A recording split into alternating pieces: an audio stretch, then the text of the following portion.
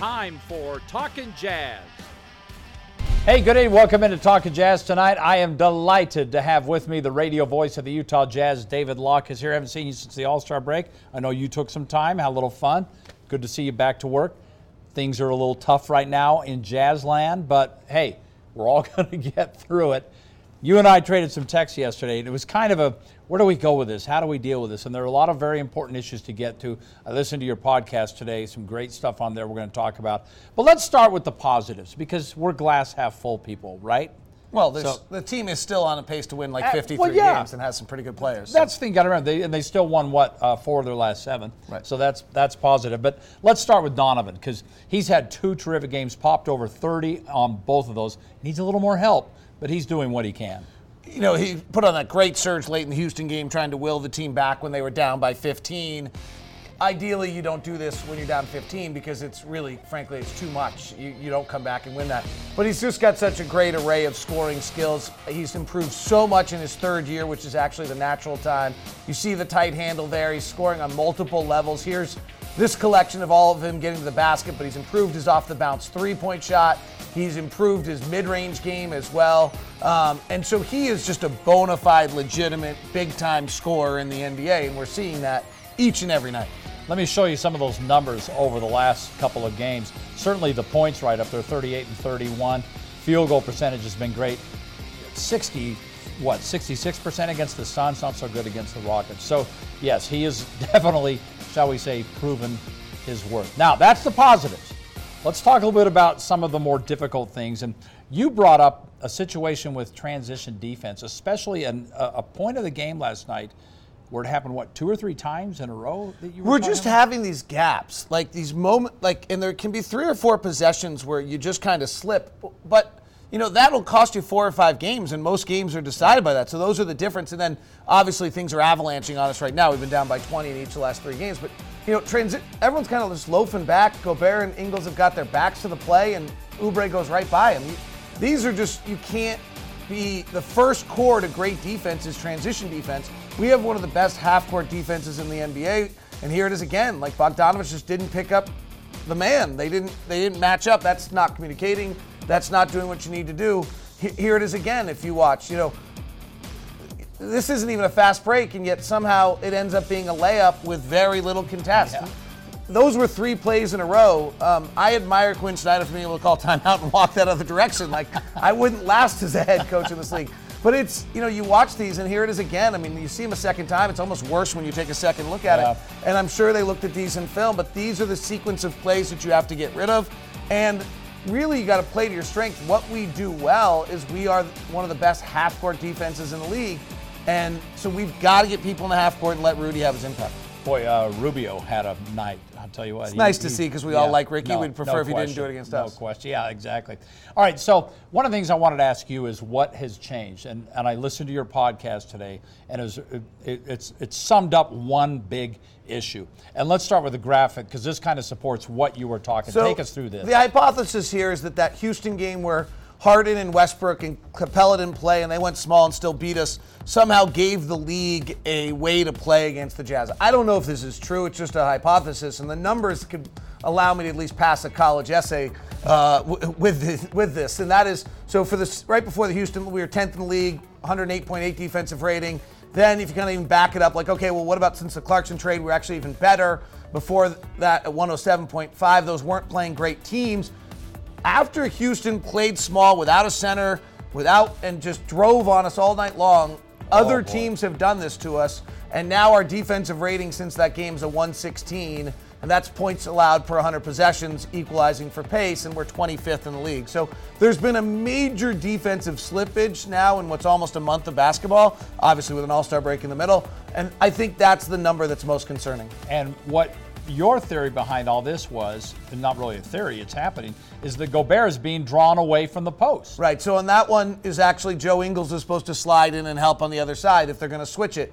You know, this is with a center on the floor with Ayton here on these alley-oops, and these are just some miscommunications here defensively. So it's this is where actually this would probably make me fail my English paper because Gobert's on the floor against a center, and these are just defensive breakdowns. Bogdanovich has got to step down and help on that.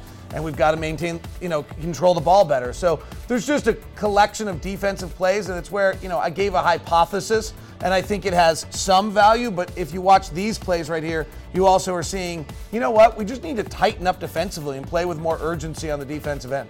But I do see what you're talking about. When you get him away from the basket, that takes away an element of what you presumably is your strength. And teams are going to, Mike D'Antoni made an incredible comment the other night. These coaches are brilliant. They make these subtle comments. If you catch them, like, Mike D'Antoni made a comment before they played us. If Rudy Gobert's at the rim, we're doing something wrong. Okay, and it makes some sense that if Rudy Gobert's at the rim, the Jazz are in a good position. So every team is now trying to figure out what can we do to get Rudy away from the rim. A lot of teams going to that small ball. All right, time for this week's edition of Jazz Bites presented by Kimball Roofing, the last roof you'll ever need. Here's Coach Snyder on this little bit of funk the Jazz are in, and more importantly, how they learn from those mistakes.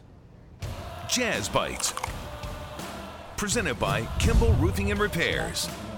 Well, I mean, these teams go through, tough stretches, and you say that, and that doesn't make it, you don't accept that in any way. But it's, to me, again, it's when things do happen, and you have games like this, it's more about what you do with it, because what's happened from a results standpoint. We have to own it. We have to internalize it more than anything, and there has to be a different level of commitment to the defensive end. It's just got to become more important. And you're not going to be perfect, but you can try to control the things that you're actually capable of controlling, and that's a collective effort.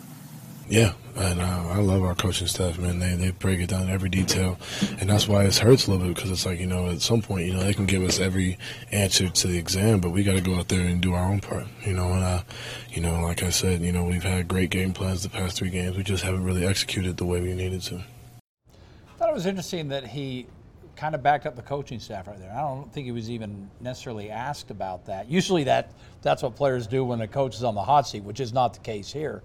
What were your thoughts when you hear? Well, I go to shoot around every game, almost every game. Yeah. And what Donovan's saying is accurate. So I think he was just sharing what's accurate. They go to incredible detail in all of their shoot-arounds, and to the level of preparation that the players get to each matchup is down to pretty minute level of detail. And so for them to not be executing, I think they feel bad about. I think there's right. They know. There's no question. Here's the bright spot is. There's no one better to come up with fixes than this coaching staff. They've shown those adjustments, whether in a playoff series or throughout the season. And then you have good guys who probably need to collectively take a mental adjustment. If you think of most of our players, they think of themselves as offensive players, right? Mike Conley averaged 22 points a game last year. Donovan averages 26. Bojan averaged 20 last year. Post All-Star break, Rudy probably thinks of himself as more of an offensive player at times than a defensive player as well. Joe thinks of himself as an offensive player. So, there's a level where there's probably got to be a mental mind shift and, being embarrassed. I mean, some of those highlights are pretty hard to watch. I think it's harder for them to watch because they care. We think we care more because, we're fans, but that's their pride. So these guys will bounce back. Coaches are putting all that work in, and like he said, we're not getting it done. All right, let's take a look at the schedule. I want to ask you about coming up here. The 2 more before they head out on the road. Tough one Wednesday against the Celtics. Boston is they actually played at night, so I guess that's a little bit of a break because they're at Portland. So there's not a worse opponent for us to be playing in our state right now than the Boston Celtics. They play 5 out. They're great defensively. They send a world of athletes at us. There can't be anything worse. So I assume we'll win by 7. Right? It would be just like them. I mean, this collection of talent that they have is 5 interchangeable pieces, spreading the floor, pulling the bigs out. You saw Anthony Davis trying to block a shot at 20 feet there. If you watch them, their paint is open almost all the time. They play one-on-one. Jason Tatum's going to another level right now, coming off the All-Star game, similar to the way Donovan is. But there it is. That's Anthony Davis guarding Jason Tatum. Is that Rudy Gobert trying to guard Jason Tatum tomorrow night? This is probably the single worst matchup of any team. So, as I said, we'll win. Yeah. And then the irony is, if you looked back at the rest of that schedule, if we actually somehow pull off a surprising win against Boston late tomorrow night, the rest of the schedule lines up, and I can come back and do the show, talk about how great we are, having won 5 of the last 6, right? Exactly. it's just been a roller coaster year and somewhat by the schedule. Wizards come in Friday. Great player, average team. Yeah, I mean, Bradley Beal's dropped 50 in back-to-back games. Last person to do how about it. that? Kobe Bryant. They've lost both those games, however. That's frustrating. All right, so there you go. There's the schedule, and you're right. Let's see if they do rip off a few, and then you can come back and we'll have confetti and we'll celebrate. There is a Twitter page, and you're aware of this, called Jazz Doing Good, which is all about the Jazz doing good. And today they filled up some of that with some very special visits to some local kids. Adam Mikulich was there to tag along, and he joins us now. Adam, how was that? Oh, I had a great time today. And I tell you, Dave, if you really want to see how far and wide the Jazz like to extend their services to the good people of Utah, try following the Junior Jazz to the likes of Price, Duchesne, or even Pocatello, Idaho. But closer to home, one of their most impactful events year in and year out is an annual visit to Primary Children's Hospital up at the University of Utah. So here we are, amid this dismal 3-game losing skid you guys are talking about, and Jazz players and personnel visited Primary to spread just not a little, but a lot of cheer, and I honestly think it kind of helped cheer the players up a bit at the same time too. Professional athletes have this unique and amazing vessel that enables them to do things like this. It almost had the feel of a family get-together while I was there, and it's unanimous amongst the guys. The ability to make a difference, there's just nothing better. Being able to be in a position that I am to give back, interact with the kids, show support that they show us, being able to come in, interact, get them out of their comfort zone, getting out of our comfort zone as well. What do you think about the organization and the way they reach out? You've also done a Junior Jazz road trip. You know how far they go to try and keep people happy. Definitely. I mean, just the support all around Utah, traveling, try to get the guys interacting with fans that are not able to come to games that often, so it's a great thing. After tough stretch, after couple losses, to be here and to see what a real life it is, and to see all those kids that they are fighting with a way better and more important fight that we are fighting over there on the court. Like I said, just to be here and made their day, it's huge for all of us. You don't regret ever getting these opportunities, because you can really see the changes that can be made by just spending time with individuals for an hour or so, just out of a day out of a month. And but not only for the kids and families, it does a lot for us as athletes to be able to experience this and take it home to our families and teach them about being around our community. Going back to my time in Idaho even, I just love the Utah Jazz for lots of reasons. Among them is because they're so genuinely interested in making an impact here in the state of Utah, neighboring states. They really do want fans from all over to feel like they're a part of the family and they can actually reach out and touch things. Visit utahjazz.com to keep an eye out for upcoming events. Also, as Dave pointed out on Twitter, @JazzDoingGood, where you can actually see more images from today's visit on the Hill. Back to you guys. And Adam, I know you love that because you too are on a losing streak with the Jazz. I believe it's 2 straight. Yeah, it's not been fun. So it was good to see you get out there and enjoy that. Thank you, Adam. Thank you. Adam and David have this little thing, they keep their own record of the games that they cover, whether the Jazz win or lose. But that's so nice to see. So Adam needs to be removed. So well, they're pretty close. Actually, I think Adam was in the plus column for quite a while. We should have you break this down. They're efficiency, effective, defensive efficiency. Hey, I'm searching for everything right now. Yeah, that's right. But it's so great to see it. And this isn't just bit players. I mean, everyone's out there.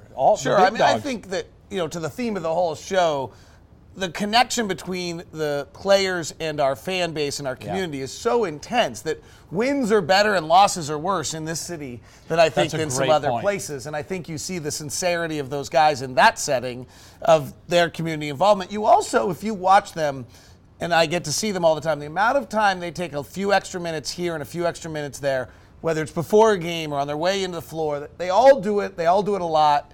The sincerity to it is real. It's funny you say wins are better and losses are worse. Rick Majerus used to always say that the pain of losing is way greater than the joy of winning.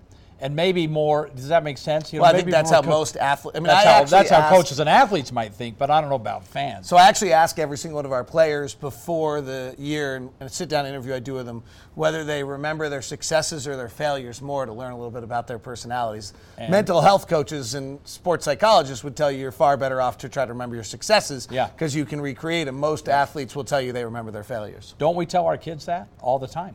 The kids that are athletes and participate, remember the good stuff and don't worry about it. Also, when you talk about clutch, and particularly if you have kids that are athletes, they need to have a clutch experience that they can go back to and remember to be able to have their next. You know, you got to bury the big putt so that the next time you have the putt, you can go back to that moment. Gordon Hayward coming to town tomorrow. What kind of reception does he get? I think it'll be a little less than the last time, but I think that will still. Doesn't it wear off the longer you've been gone? But you know, booing is fun.